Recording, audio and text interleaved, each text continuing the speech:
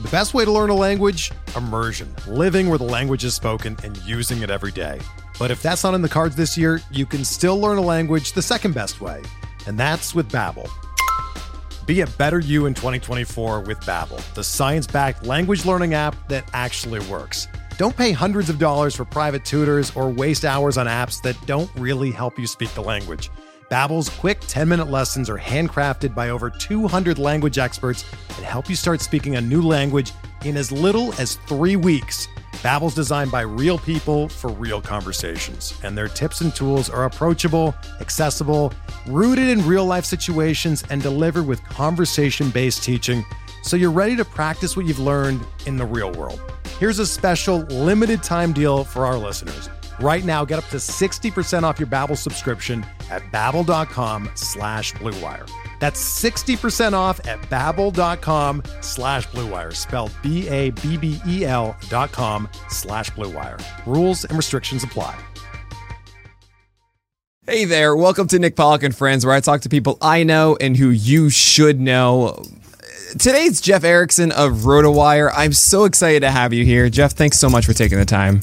Of course. I love talking with you, Nick. You're fun. You're vibrant. You do good things for the community.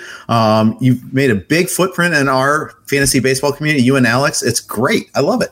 Nope, not going to allow this. This is about you today and all the amazing things that you've done. You know, we've said it before and I'll say it again. We're standing on the shoulders of giants. You've given us this amazing platform and community to be a part of, especially right when we showed up. You're like, oh, great, this is awesome. Another cool crew to hang out and talk sports with us and really set the tone for us as we talked about it with our community. So cannot thank you enough. Before we begin, I just want to say I just did the most embarrassing thing ever by going live and not realizing I was live and then canceling it and then doing it a second time. So excited for that, but that's all part of the process.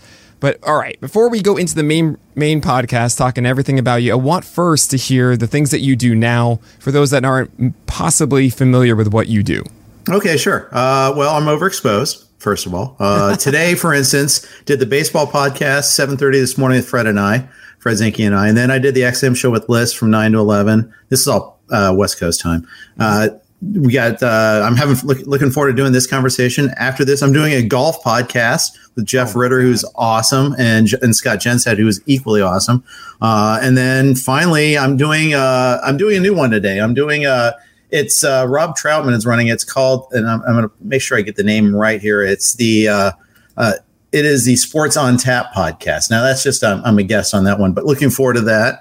But I talk a lot. That's what I do. I do about 5 XM shows a week and about 6 podcasts a week, plus whatever guest things I get in a given week. Nice. And it sounds like you do a lot of sports. I didn't even know you did golf. I've never played golf in my life. And I don't know if that's ever going to change.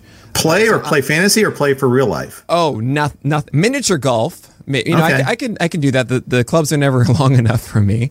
I got to do an amazing squat as I do it. But how many sports are you involved in? So let's see. I do one golf league I've been doing for 22 years, I think now. My. It's an auction league. It's 14 of us. We auction off 9 golfers, start 5. Like Peter Schenke's in it, Scott Pianowski's in it, and a bunch of RotoWire guys are friends of RotoWire, as we like to call them. We do one hockey league. It's a keeper league, one hoops league, a college league that I'm in. So I do a bunch of stuff. And then, you know, I coach soccer. I don't play fantasy soccer, but I coach my daughter still. I love coaching. Coaching is still the best thing ever. I know you coach hoops. It really is. It's so great. Yeah. And you've been doing that for how long? This is year 12. Oh, that's amazing. This would have been, this past winter would have been year 10, obviously. COVID stopped my basketball coaching. I do want to talk a bit about that. Do you remember your first season coaching and I guess the traps that you fell into and what was expected out of you?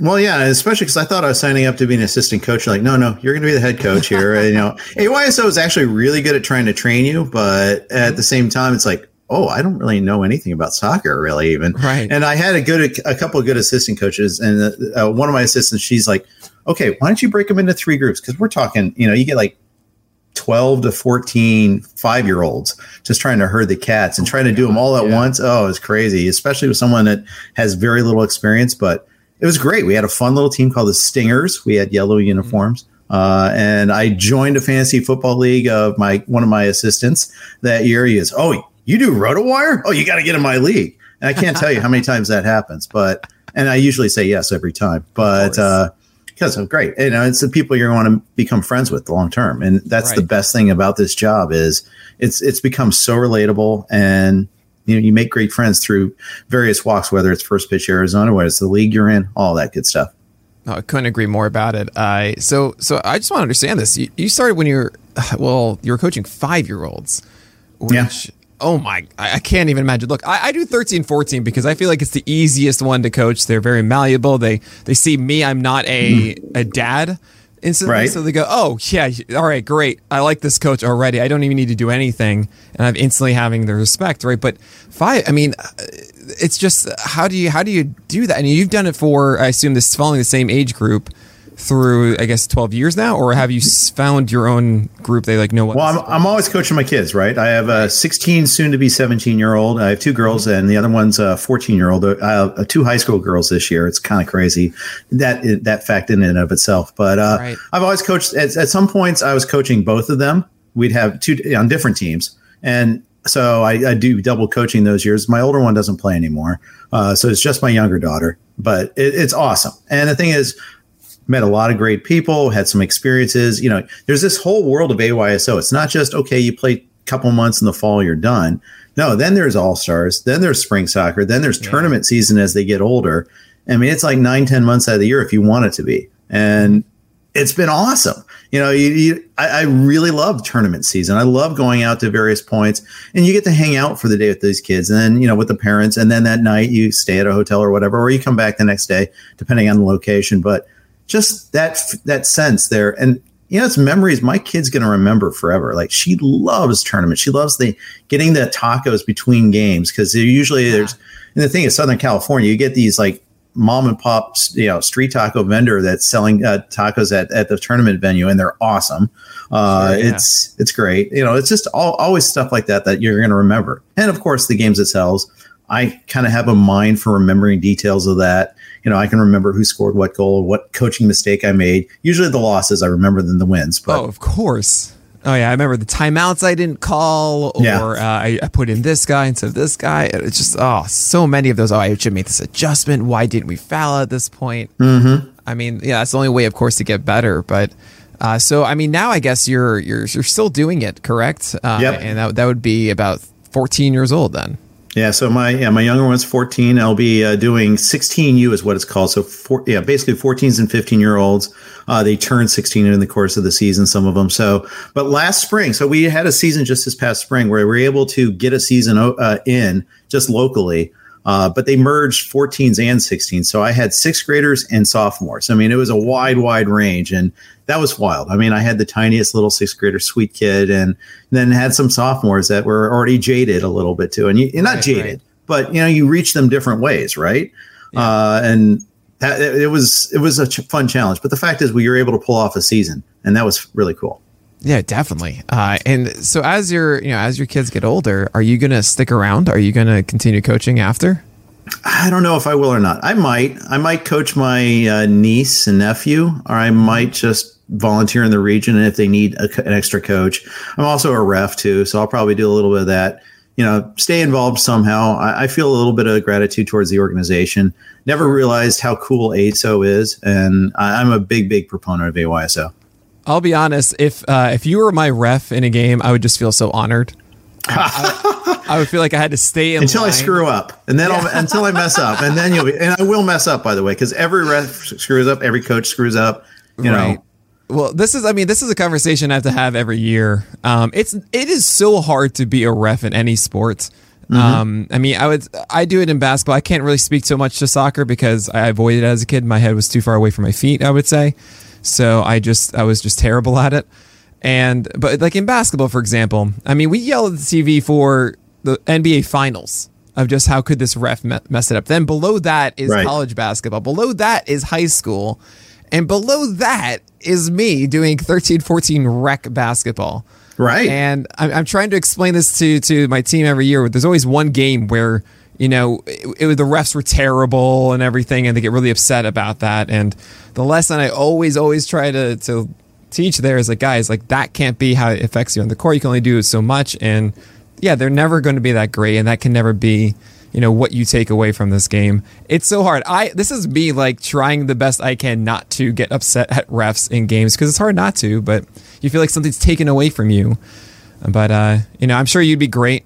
And I'm sure if you miss a call, you miss a call, and that's okay. They accept it, right? No one ever yells at you. No, it's totally fine. I haven't had teams saying, "Oh God, we got you again," because I had to ref the same team twice in a tournament. And boys, and I coach girls, but then I have to ref these boys because they want to make sure we're not like tainting the pool or whatever. Right? Like, yeah. These guys, and they're just, they've never done anything wrong, and of course, I was completely right. My call was exquisite, but no. And the funny thing is, and we say this now, but then you'll see me. I'll be like the one doing like the screenshot of the bad Angel Hernandez and all that, or Brian, like robot umpire now. But okay, so robot umps are obviously a popular topic. I think I have the solution for how to implement it. Do you have a certain way of doing it that you believe in when it comes to robo umps? No, I think they're a good idea at least to try out, and I like that. Certainly, like the Atlantic League has tried them out before. I'd like to hear yours though. Well, I want a challenge system. I think that's the best solution because I think in baseball we want to have this. We want the humanity to still be alive. I think that's such an important part of it. I call baseball the most human game there is, and because you have so much failure essentially. And umps and the way that you're working an umpire, that kind of thing, is actually an element of the game that a lot of people talk about. But I want there to be a challenge system where there is something telling the umpire this is a ball or a strike on any given count or on any given pitch, but they're just not accessing it. And then the pitcher twice a game, if you're a starter, gets the challenge and you have 2 fails, or 2 wrong challenges. What about a batter though? Does a batter get that chance? Yeah, they get 1 a game, each batter. And if they fail, if they like challenge and they lose it, then they lose it. So the ump will have like a headphone, so he doesn't have to go over to the monitor and all that. Exactly, or even that, or they even just have a thing on their side that's just like they press it and it goes green or red, and they go okay, strike or ball, and that's it. Done. It's that simple. It doesn't need to be this long drawn out thing. We don't need to do like the tennis stuff where remember we challenge it, we got to wait 30 seconds, we wait for the camera to come, and it does it. Literally, it has it ready, and the umpire accesses or not. Okay, we're done. Move on. Tennis works really well now, though. Oh, does it? I haven't watched it. Yeah. In like so, I played tennis in high school, so I was nice. I'm into that. But it takes like 10 seconds, 5 seconds. Right. And, it's also the easiest sport to officiate because it's either in or it's out, right? Sure. Yeah. And if you have the cameras, it can go down to the tiniest little granular level. Okay. There's a little space. Okay. It's out. Where is it a challenge system or is it automatic? It is a challenge system. And I think I might not speak out of turn here, but I believe it is. And there's multiple challenges per set. I think it's on a per set basis, and it works. Right. I find it's something that works out quite well. Yeah, it's that's all you need. And I think like people have seen robo umps, and there are times when like there's a curveball that just barely nips the bottom of the zone, but it lands in the dirt, and nobody would ever in their right mind call it a strike, but the robo ump would say yes or something like that because it passed through in the strike zone. Yeah, but it's just yes, but it seems weird. Where is the strike zone relative to? Is it the front of the plate? Is it not because we make contact in front? There's a lot of weird things about it, and I imagine a pitcher throwing that and it like falls into the dirt or lands on the plate, they won't challenge it, and no one will be upset. The robo ump automatically doing that would only appease the robo ump and nobody else. If you have a challenge system, you're able to actually make it more of a smooth, like, okay, I feel like this is not justified. I can actually get my justice or not. And that's all we want, right? At the end of the day, that's it. Yeah. But yeah, so you played tennis in high school. I assume you played some soccer then. No, I was terrible. I played 2 years as a kid. I was horrible. I never scored a goal. I was like, there's certain kids like, when you're coaching, okay, where can I put her that she doesn't get exposed, right? Sure, I was that kid in soccer as a player.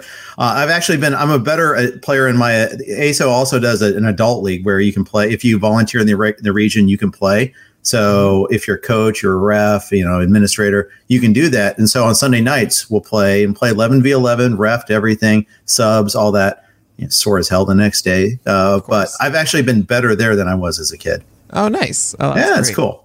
Maybe one day I'll be okay at soccer. I just remember as a kid, like I was a little bit bigger than everybody else, and I can kick with my left foot, so they always took me like the left wing or whatever. Well, there you go. That was that. But that was when I was like 7. I'm talking. Are you left-handed? Absolutely not. I wish I was, Jeff. I am. It's great. I love it. So jealous. For tennis, it's awesome. It's such an advantage, right. Especially because and I played a little bit here and there still, and with our group of friends, no one else is left-handed. So they see it only against me, and that's it. Yeah, so then it's just this weird moment all of a sudden. They don't know how to deal with it.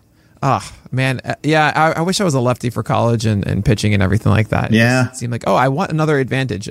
As if I didn't have enough in life. So right. I'm all right being right-handed, I guess, now. But did you touch other sports too? Any basketball? Yeah. I grew up in Indiana, so it was required. Of course, yeah. But my neighborhood, there was one guy's house that was the basketball. They had a good square basketball court, so we always played pickup basketball there. Nice. Square driveway, I should say, for that. Right, but I had a pretty good sized yard, so we played wiffle ball and football in my yard. Another guy had his house abut the creek, so we'd go exploring down the creek there. It was a good little neighborhood for that. But yeah, I played baseball. We played some touch football. I played basketball. I tried to play everything. So what was the dream of young Jeff for down the line? What were you going to do? Work in sports somehow. I had no idea, but work in sports. And I gave up the ghost. I went to law school, took a sports law class. It was terrible. At least from what I was expecting, at least, which I don't know if that was fair. I did. It was sports and entertainment law, and it turns out it was more entertainment law than sports law. Sure. But I played in fantasy leagues at this time, and Peter Schenke comes up to me, at one point, and he goes, "I have this idea. You know how most newspapers are now getting online. We always look for the Chicago newspapers to get the inside info on the Cubs and the White Sox, but we'd have to wait till Tuesday or Wednesday for USA Today to get the little nuggets for out of town nuggets. Well, we can start getting this now." And beat everybody the news by 2 days. I know you do well in your leagues. I've got this great business idea. Herb, our third guy, Herb Ilk. He's the third original founding partner of Roto News / RotoWire. He's the tech guy. He wants to build a website. Let's do this. Like, okay. And then we'll do this on the side. Hopefully it works out. And it just picked up. Oh, that's awesome. So it was founded by you three then? Yeah, 97. Oh, that's amazing. And so what were you doing right away? What was like the first task that you had that you were public about? Baseball notes. It's just like, updating who's on the roster. We started in January 97, just trying to find out who's signing where, doing like updates on the players and, trying to, and then put together, make sure the rosters were right.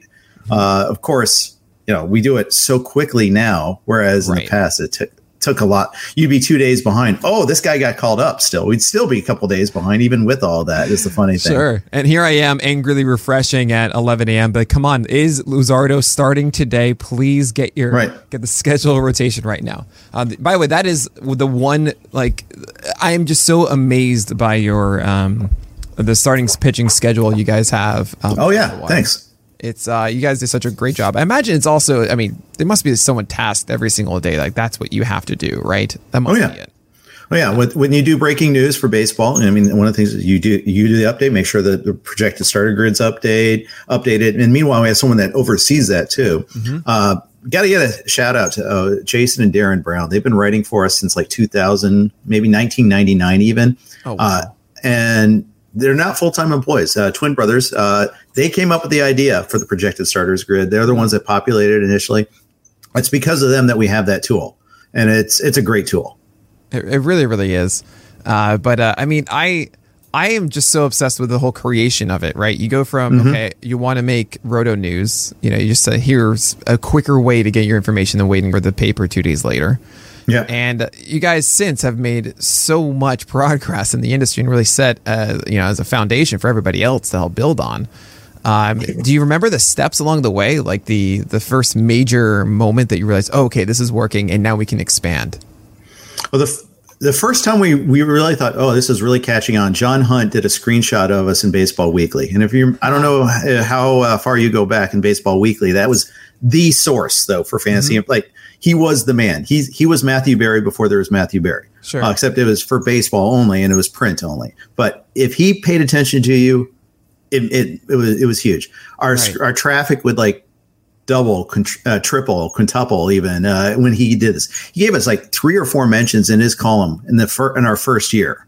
Oh, man. Which was just awesome. Yeah. And when that happened, you could see the spike in traffic. And then we started getting advertisers coming to us saying, can we advertise on your site? And it was like, yeah, because that we thought we can make a living. Because remember, the internet, 1997, 98, 99. Animal. Yeah. Yeah. Like internet advertising is huge. This is when Amazon was first starting. Oh, they're never going to make it. But, that sort of thing. But it was wild. And then we got bought out. We got bought out in 99. And we were at this inflection point. We're either going to have to get funding to pay for more servers, better, to handle all the traffic we were getting and how to grow to the next step. We're going to have to sell or whatever, merge with somebody. I think we talked with CBS at the time. We got bought up by this company called Broadband Sports. They did a site called Athletes Direct. They did a Sports Writers Direct thing as well, which previously was another company run by a guy named Frank Cooney. He does a lot of good stuff. And the thing is, it didn't work. It just didn't work at the time. They didn't have the revenue model necessarily, but so they died in the first internet bubble in 2001. As internet advertising started to drop off, started to realize, okay, you need more than just traffic. You need to do something with that traffic. Right. Oh man. And then, so I mean, I'm just thinking about it from now, 20 years later from there. There's so many opportunities for people like me to have a site that doesn't demand, getting VC or getting bought out.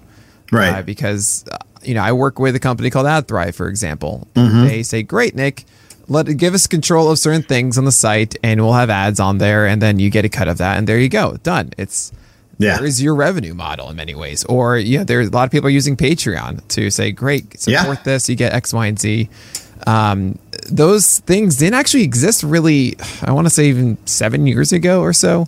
I know, even it's crazy. It's people are recognizing, the more that we create services that allow users to support their creators, it's so fast and quick in how much it's turned around. And I can't even imagine. I mean, you guys are building this thing that's working. It's great, but you don't have the tool set to really get the most out of it. So yeah, when that bubble hit, and you said that you sold, correct? So we sold in 99. And then in February of 2001, Broadband Sports went out of business. Right. And they tried to sell us off, but they didn't do that right. And basically every deal that could possibly happen fizzled. So we went back on our own and we kind of saw the writing on the wall as things were going too. So we were kind of prepared. And so we couldn't get our old URL back. That's why we switched from Roto News to RotoWire.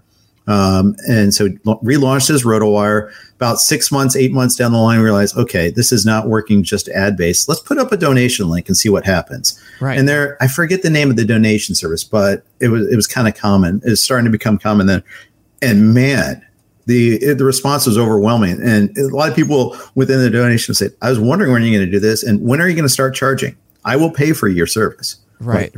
Okay. And, that was a game changer for us because we may not have survived. In fact, we would not have survived without that. And it changed everything. People will pay for content if it's good content. That's just incredible. It must have been so overwhelming to see, okay, guys, we're going to put this up. Let's just see what happens. Yeah. And you just see the flood of support instantly come in. Do you remember where you were when that happened? Just in the office. We had an office in Culver City. And it was just, okay, wow. I was hoping to get some. Now I see, okay, this is defining the path for us. And it wasn't just me. It was more Peter, actually, that was kind of pushing this direction. And once we went down that, and by that point, we had Chris Liss and Tim Schuler as partners, too. So there are now 5 of us as the principals of the company. Right. And realize we were skipping paychecks. We were getting half paychecks, quarter paychecks. We were barely scraping by. 2001 was a tough year. I got engaged a year later than I would have wanted to because I couldn't afford a ring. And it was basically because of that. But you know what? Again, it wasn't, I didn't miss too many meals. I was still fine. But at the same time, we were this close. And, I was starting to think, okay, well, if this doesn't work out, do I have to go get my law license again? I have to refresh that because I graduated law school in 96, passed the bar, but never practiced. And then when I moved to California, I didn't get the California license and I didn't want to have to. So I was very happy that worked out. Oh, that's amazing. And I'm at some point too, along that way, you start expanding off. You actually create a membership system. You guys, you guys started doing all these things. When did you start working, say, with SiriusXM? About 15, 16 years ago. So when they launched the baseball channel, they brought us aboard. We were one of the original shows on that channel, and it was just on XM. It was before the SiriusXM merger. And so they launched MLB Home Plate. They had a couple different companies bid for it, and we happened to win it, despite us never having any experience hosting radio at all. Just being guests here and there randomly. It's more because of our reputation in the fantasy sports industry. Right. So we had already kind of built that up a little bit, which was nice. And I was our baseball guy. So it was Chris and myself that hosted the shows. I did most of them. I had a co-host, a minder, if you will, a veteran radio guy named Phil Wood. He is big in the DC and Baltimore area. And he wasn't a fancy guy at all, but he was a baseball guy. Mm-hmm. Very nice to me, though. He gave me a lot of good hosting tips. And he'd set me up. Anytime he tried to give the fantasy advice, it wasn't great. But, he knew radio. And so he kind of got me on that path a little bit there, which was really cool. Oh, that's everyone needs that, that person to say, hey, look, okay, these are the ropes. Let me show them to you. Yeah. And really let you feel comfortable to allow you to do your thing on the radio. I mean, it's, I remember joining this in 2014, really 2015, really kind of jumping in and figuring out what the scope of things were. And all I remember is, Jeff Erickson podcast. That's like, okay, hey, this is, I think they're even calling you the godfather of baseball podcasts or fantasy baseball podcasts, something like that. You know what? What's funny is I wasn't even doing all of our podcasts. It was more Derek Van Riper that did more podcasts than I did. He's the one that kind of pushed us in that direction. Now he's doing great stuff for The Athletic, right? But no, Derek was the one that was ahead on the technology side. I did the radio work, but I didn't do a whole lot on the side podcast side until about 3 years ago, and I really started doing a lot more of it now. And I love it. I'm glad I do it, but I wish I would have done it sooner. Isn't it? It's a good time. You just sit back, talk to good people about things you enjoy. It's a lot of fun. And I mean, it sounds like you've been juggling everything with this, right? When you jump into something like RotoWire, you're just like, okay, all hands on deck. We'll figure out, what we're going to get done. As I do pitcher lists, there's always different things that I think, oh, you know what? We're going to go off and do this now. I think this is a cool thing for us to go and add. Right. Or we're going to shift things around. We might want to start doing Twitch now, or we're going to have Patreon where we have our Discord where people hang out, right? Yeah. What would you say is a decision that you guys made that was like, okay, this really changed things at RotoWire? Well, definitely the revenue model. That was that saved us. I think, we took a long time to adopt DFS. It took us a while to get into that. But when we did, that was huge for us. Just adding each successive ad, like trying to whether it's podcast, doing radio is huge for us. Doing Sirius and XM, I mean, it got us so much more exposure, and just every day, and the reach that we couldn't possibly get just being online, and getting into people's cars, and wherever you access it now, and now that you get that on the app a lot more now too, that was massive. I don't know if there's a single silver bullet. But every time we add something, it's huge. And that's one thing I love. Now, sports gambling is going to be the big thing now, too. I mean, gaming is just massive. Yeah. And the funny thing is, we danced around that for years, and over a decade. Oh, fantasy isn't gambling. Gambling isn't fantasy. None shall meet. They shall not meet. And now it's like, oh, yeah. But you never know. You just got to figure out the right solution for it, right? Mm-hmm. The exact thing that... I keep going back and forth on it of what I want to do. That's just different than say like Awesemo or what RotoGretters does. There are a lot of different services for DFS, and I want to create something. If I'm going to jump into that is something different. At the same time, I also need to recognize, hey, if we do something, we do something right. There are, I'm sure, users that use RotoWire, use PitcherList that trust the brand enough so that, hey, cool, this is comfortable to me. I'm more comfortable sticking around here than going to those other ones anyway. So there's always a little bit of a wrestle. Like when you add new features, it's not always about being the best and the one that defines it. It's about, hey, this is good in quality, and this will help you for those that are looking for that here too. I certainly get, wrapped up in trying to be an Right. absolute perfectionist, and sometimes you just don't have to be. And then you start to wonder, like, okay, how do we improve this? We do this, but how can we get better at this? Do we have that one player that really gets it, and Right.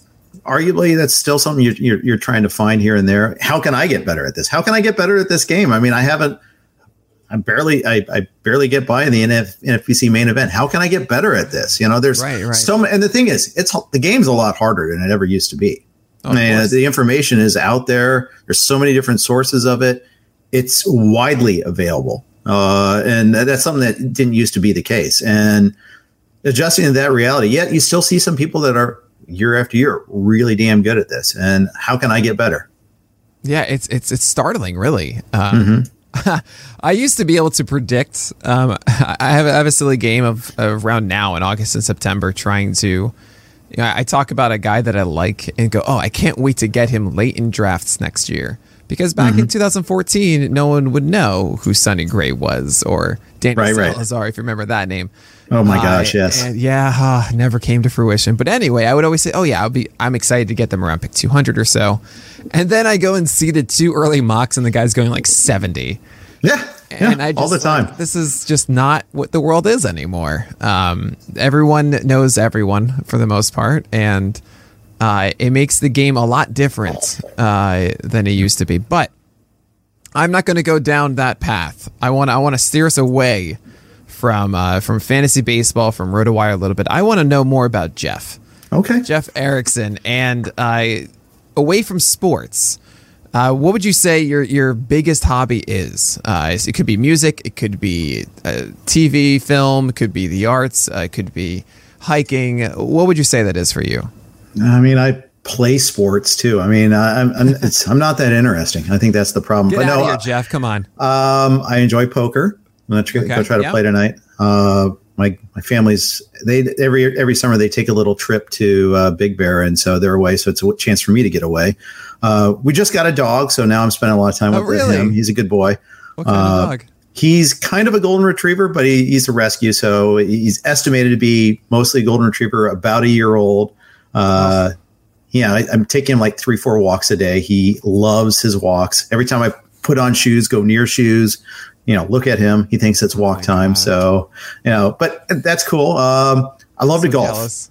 Yeah. I'm sorry. I can't get over the dog because I live in a 2-bedroom apartment in New York City, and I've been so tempted to get a dog for every day, probably in the last 5 years. And I would want a dog like that. I would want like a larger dog, and I wouldn't feel right having them without a yard or just a larger house. So it's tough in the city. I need to live vicariously through you. Okay. And what's the name of your dog? Harley. He's a good boy. Oh, Harley. My girls named him. Yeah. The thing is, like, and I think this happened in a lot of places. I was reading it, but it definitely happened in California. You know how at the start of COVID, everybody wanted to adopt a dog. Started, these lockdowns and quarantines and all that. Unfortunately, the flip side is a lot of people were returning dogs to shelters in this last 3 to 6 months. So it was a good time for us to jump in. We tried to I had a golden retriever as a kid. Great family dog. We tried to go through like a golden retriever rescue service. It's harder to adopt a golden retriever than as a kid. I think it really is. We have a couple of cats, and they would always hold that against us. They had this service came to our house. Okay, let's look at your backyard. Let's look at here. Oh, your cats are inside. How's that going to work? Ended up never happening. We gave a donation to their service and all that. And no, so instead, my wife works for the city of LA. She has a coworker that used to work in one of the shelters. And so that coworker would send emails periodically. Oh, these are the dogs that are available from this shelter. Come rescue one. She fell in love with Harley, so went out and visited him. It's like, I know this is really horrible timing. We've got 7,000 things going on, but he's available now. Okay, fine. And I had to convince the girls because especially my younger daughter is attached to our cats, and you want to make sure the cats aren't displaced. And they are kind of displaced, unfortunately, but we're working on that. Cats and dogs living together, it's not just a cliche, apparently. We got him, and he's a good boy. He's a really good boy. He's a boy still, though. He's still very hyper, literally nips at our heels when he's excited. He can't help himself, but No, we're giving him a good place to live at least. Oh, he sounds wonderful. But I'm sorry I interrupted you. You play a lot of No. golf, you said. Yeah, I like to do that. Not nearly as interesting. I'm an avid but mediocre golfer. Been golfing. I try to golf on Fridays. I'm off on Fridays, although I'm not really off, but I'm as much as I'm going to be off. And then, every year I go on a golf trip with my buddies I met from college. My brother goes on this trip and kind of expanded, contracted over the years, but it's usually 12 to 16 of us. This will be year 25, 26 for this trip coming up in a couple of weeks. So that's a big thing for me too. Oh yeah, that sounds great. Yeah. And as far as music goes, are you musical at all? Do you play an instrument? I don't play. I did play the French horn in high school. It's not something that you just pick up, and I'll just dabble with that now. But how did that happen? I wanted to play something different than everybody else was doing. And you could choose like a musical, like in middle school, you had to choose either band or orchestra or choir or whatever. I chose band and said, well, let's do French horn. It's different than everybody else. It's a great instrument, as it turns out. I loved it. Nice. But it's also not, it's not marching band friendly. It's also not very braces friendly. It has a tiny little mouthpiece, and I had braces. And then we moved when I was a sophomore year in high school from Indiana to Kansas. Went from this 4,000 kid high school to one that was about 800 kids, and the music programs were differing, to say the least. Sure, and yeah. the band instructor really didn't have much to offer for French horn. I had a private tutor in Indianapolis. In Kansas, I didn't have one. Just I fell out of it. I kind of regret not being able to do that anymore. I couldn't carry a tune now, but it was cool for a little bit. Well, first of all, your teeth look great. Oh, thanks. We're happy you got the braces. And it would take everything out of me not to try and play the French horn with an accent. That is just what I would do. I know that sounds impossible to have play an instrument with a French accent, but that's just what I would do. I'd find a way. You'd have some verve to it. Yeah, a little bit, just a little bit of liaison in there. Just kind of give it some character. But let me ask you, what do you play? Yeah, Do you I play play an guitar. instrument? Okay. Oh, yeah, I got into it when I was about 16, 17. Okay. And I got hooked. My dad convinced me I was playing Led Zeppelin just by playing E, A, and D, and I was just I'm out. No, I thought there was a moment in my life, naively, that I was going to play guitar for the rest of my life. Like I thought that was the thing because I had no other direction out of college. Sure. But yeah, 2 bands later that were never going to make it, and stopped doing that. So I noodle, and every so often I whip out the electric. But it's nice to have a musical avenue, I feel. Yeah. And do you do any karaoke or anything like that? Heavens no, I wouldn't inflict that on anybody there. But no. When's the last time you sung a song proper, Jeff? Proper? Yeah, just like what, I'm singing a song today. Can't tell you. I don't know. Happy Maybe birthday does not that doesn't count. No, it doesn't count. I mean, we did a karaoke thing with my wife's family one time. That was fun. I belted out a little Sinatra for that, but I'm not surprised. Sinatra seems like what you would get. It's nice and it's smooth, and you don't have to feel like you need to put on classic. And there's older people in the audience. Of course, the kids didn't care, but they did. And it didn't really get that much of a reception. Then my kids belting out the Taylor Swift song or whatever, it was a lot better received. But good for them. I would have given you a standing ovation. Don't know how it would have sounded, but in French, of course. Yes, in French. Bravo. Yeah. It would have been a moment, and for that moment, you get the ovation, good or bad. So nothing like in the shower or something like that. Not that I'm aware of. No. Okay. All right, and what kind of music do you listen to? I listen to a lot of alternative rock, a lot of first wave on Sirius XM. I listen to a lot. My favorite band is They Might Be Giants, though. I'm a total nerd, really? But that's right. Weezer and Wilco, I like them a lot. I listen to a lot of different stuff. So I wouldn't say I have an interesting wide range of taste, but I think I have. I'll listen to 90s hip hop every once in a while. Sure. Probably not well versed in current stuff, but so it goes. Hey, I did a cover of Only in Dreams. All right. Okay. So, nice. I was surprised. Like my bandmates introduced that song I never heard it before, and it's like I never thought of Weezer as I don't know a like heavy guitar sound. Oh, but it is. but it is. I was like, this sounds great. And, I tried to replicate it as much as I could. Isn't Say It Isn't So or like a huge hit in GarageBand? Oh, maybe. I don't know. Yeah. I think are you thinking of Guitar Hero? Guitar Hero. Yeah. Well, GarageBand was fun though. I remember messing around with that a ton in high school and middle school and everything. But all right. So past the music side, other entertainment of film and TV. Do you watch that? I mean, it sounds like you have such a busy schedule that you don't really have much time for this. We watch some stuff. Like we just, we're into Ted Lasso. Okay. Been watching that. I was a late convert. Only started I caught up on season 1 like 3 or 4 weeks ago, and just zipped through it like in 4 days with my wife. I haven't seen a single thing. Oh, it's great. It's I great. Keep hearing about it. I don't have Apple TV, so that was my big. Honestly, that was my big resistance. Was yet another thing another streaming platform. Like screw Peacock. I'm still mad at many. I'm still mad at NBC for like forcing like good events on Peacock, like the Premier League and now the Olympics, like the men's basketball, like, oh, poor you, your ratings are down. It's because you're screwing with the viewer all the time. But I know they need to make money, but it seems like they're screwing people like that. But it's wild. I mean, I'm not going to say anything illuminating for anybody, but we go from cable where we're spending $56, $60 a month for everything, and then we say no, we want a la carte. So then we get that, but then we find ourselves spending $90 to $100 to get everything on the a la carte, and it's just a worse situation. At least we have the autonomy, Yeah, at least you think you do until you can't do it without it, and then. Well, I mean, at least the ability to say like, I want to watch this thing now, and I can watch the next episode, and you can binge through things. Like at least before we had to say, okay, Sunday at 10, you have to go watch this or put in all the DVDs that you purchased for this. And it is kind of nice to say like, all right, if I love a show, I don't have to get $100 worth of DVDs. Yeah. I remember when Netflix was DVD and you had to mail it in. And all the.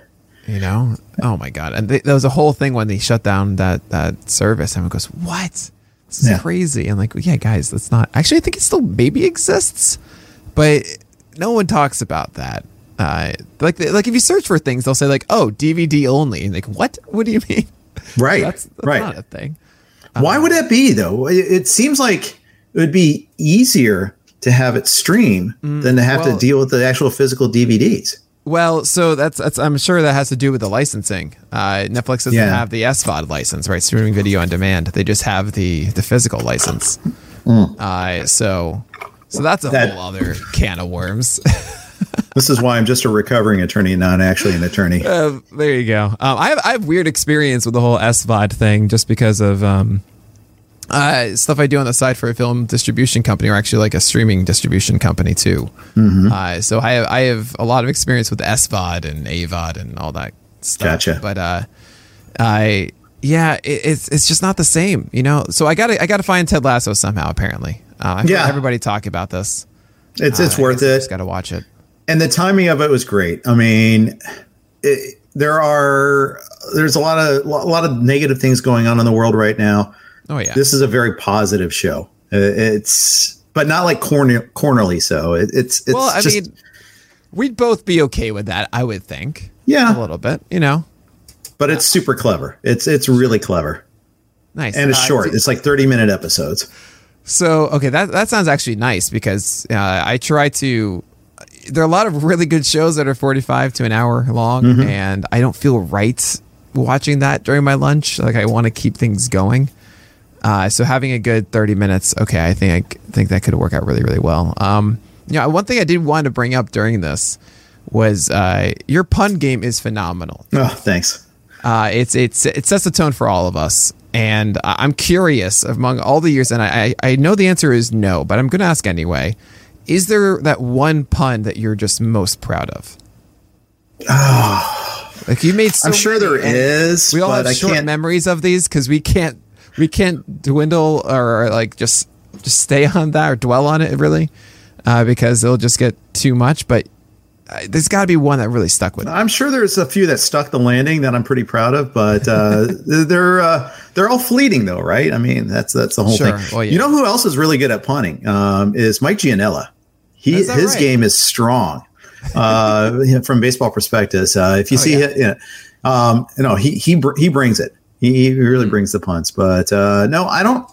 I'm sure out there's a couple that you bring it up and make, oh yeah, I'll do that. But well, okay, so I mean, I think a top 5 for me over the years is the Joe Musgrove on. Yeah. I feel like I will never come up with a better Joe Musgrove pun in my life.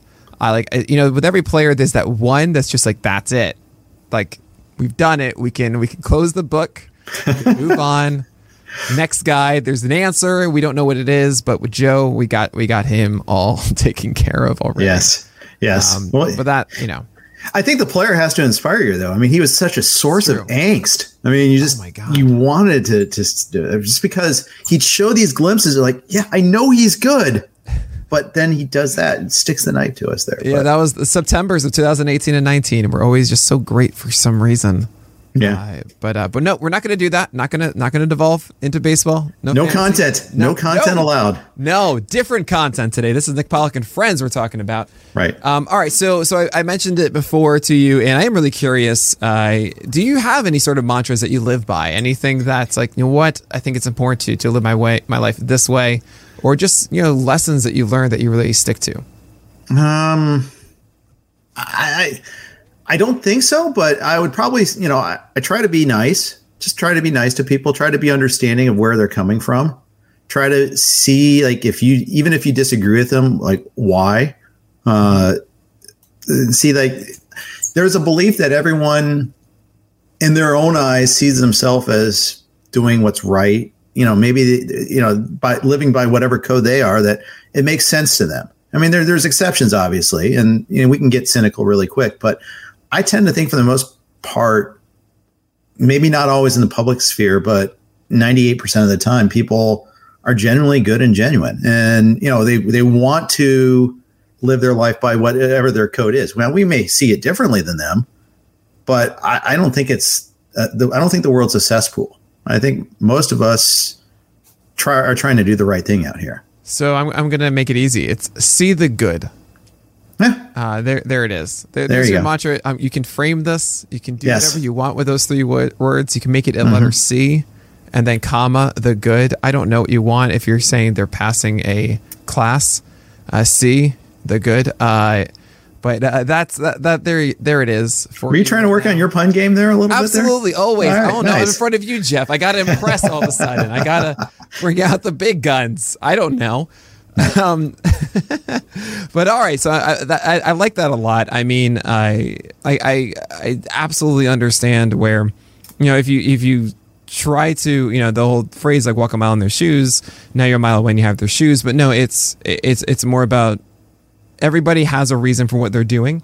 Mm-hmm. If you can grasp what that reason is, what that perspective is, you can understand and have that conversation in a better way. One of mine is steps, not leaps, in that way of take steps with them. Don't make them take a leap and a jump of faith that you don't want to take either. You got to take steps with them and understand, okay, this is where they are. Like, how can, if I feel so strongly that they need to come towards where I am, then take the steps with them towards that. Or sometimes you just don't, like, oh, right, I understand their thing. I got to take the step forward too. Right. So that's a very good message. I like that a lot, Jeff. Moving along, I want to find out everything about you. So, favorite food? Yeah, the fact that I don't have a snap call is kind of weird, but I guess it kind of depends on what I'm in the mood for there. I'd say my go-to place right now for like a birthday dinner would be like this place that has these great braised short ribs. But no, I don't have like a specific, that's my go-to every time. Well, okay, so would you call yourself a foodie then? No, I wouldn't. Right. Yeah. I wouldn't. My daughter is more of a foodie than I am. My 14-year-old, she makes her own meals already a lot of times. And that's great. She's way into it. And my 2 kids couldn't be more different. One is more just food's a source of fuel and that's it. And, my younger one is like, I love this, love that, and all that. And, right. I would 100%. If people told me, Nick, to be a completely healthy individual, you just have these pills every day, I would do that. I'm not even kidding. Yeah. I would just be happy with that. I wouldn't worry about it. I would be great. I just want to go off and do more things and Food does not need to be the main event of today for me. But sadly, it's not the case. You can't. Yeah. I like a good meal though too. I like the whole point of sitting down with someone and having and dining. I like that. Right. Yeah. But that makes a lot of sense. Yeah. But I don't get me wrong. I enjoy eating. Of course. I mean, I'm a human, and we are trained to enjoy these things, right? For obvious reasons. But yeah, in the process of dining, it sounds like to me that's really more of just a social thing, less so of just the actual act itself of consuming.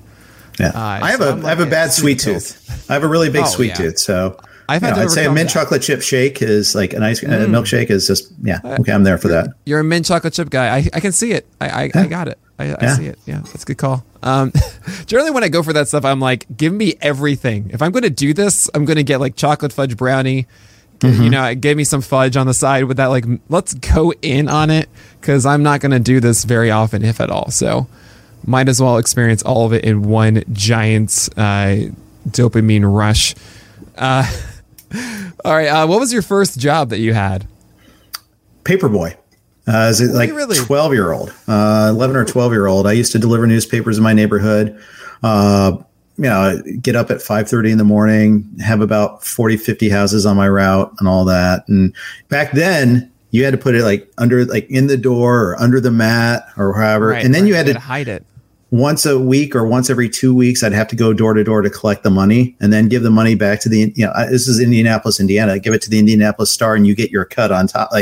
You pay for the papers and you get whatever you make sure. If you don't collect, you don't get paid basically. Right. But if you were really diligent, you got a good amount of overage and sometimes they tip you if you're good at it and all that. And got to learn a little responsibility that way. First, real job, going to an employer, Montgomery Wards. I used to sell paint and wallpaper, and graduated over to exercise equipment and lawnmowers and all that at the mall. And that was a good job. Sure. Had some crappy jobs. I worked 1 year in a summer. This company, a factory, they put together this 2-wheel hand carts you used to roll your garbage cans out or heavy stuff. I put the tires together. I dip my hands in the solution, inflate it, put it on this axle, and move it on to the next station. Someone's got to do it, I guess. Yeah. 3:30 to midnight, no air conditioning. This is a horrible summer job when I was in college. Made my hands peel. It was good stuff. Made me realize, okay, I better do well in school because I don't want to do this. And sure, you got to be careful because some people that is their job, and hey, there's honor in all work, but at the same time, God, I don't want to do this. Yeah, of course. I don't, so you had I had some pretty wide experiences. Mm-hmm. And man, I mean, first of all, I'm gonna admit something to you, Jeff, that I don't often admit. You're a paper boy. I assume you didn't do that just jogging in the morning. You did that on your bike, right? I'd walk. You'd walk.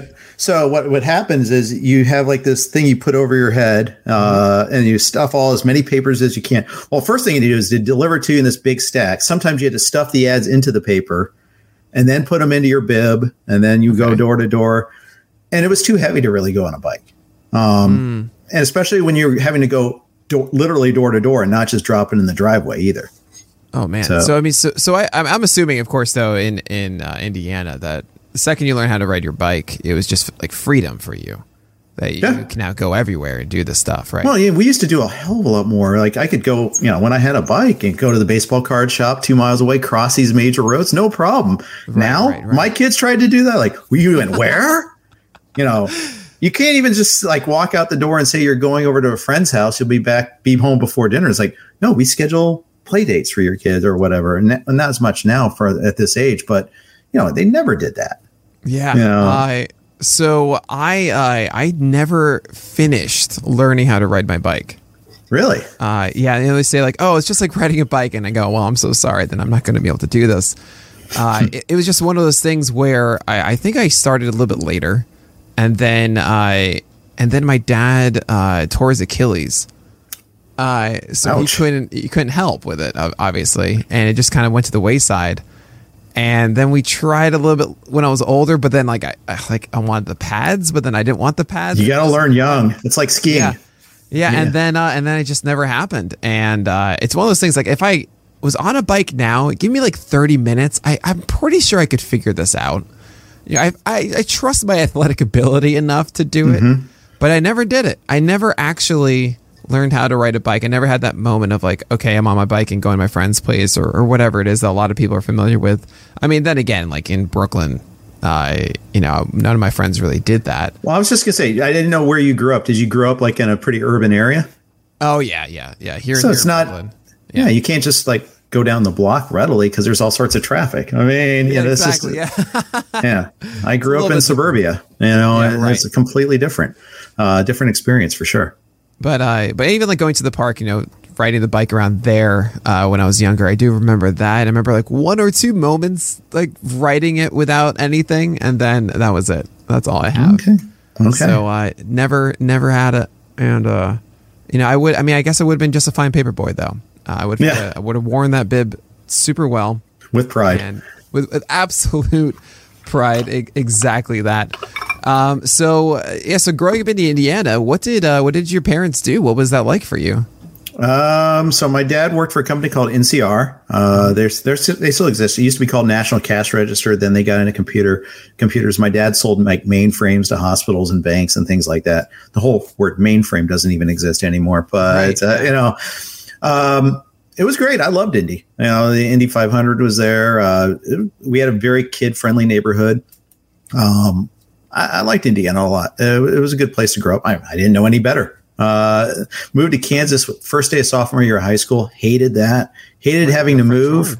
Yeah. Well, and just moving. I wasn't the most outgoing kid.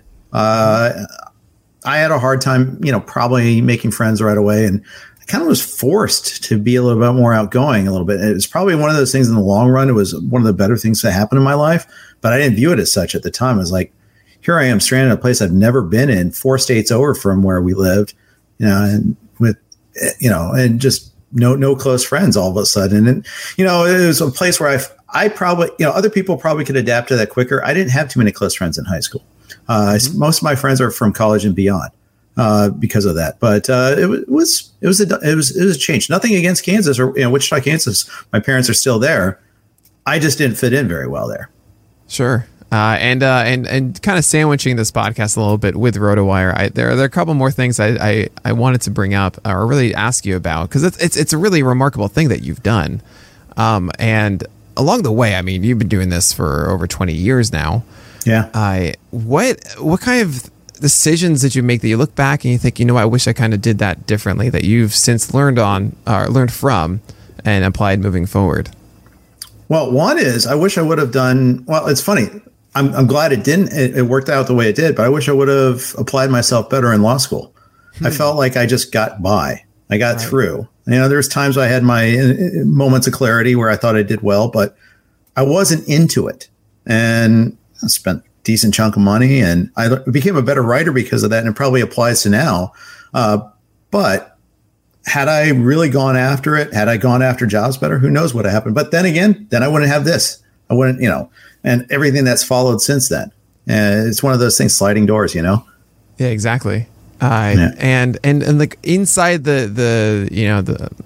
inside the company of RotoWire, I mean, you guys had to make all these kind of decisions left and right about what you do and other people as well. Was there one that you think, you know what? I wish we had adapted this sooner, or we went for this thing and didn't actually turn into the thing that we expected it would be?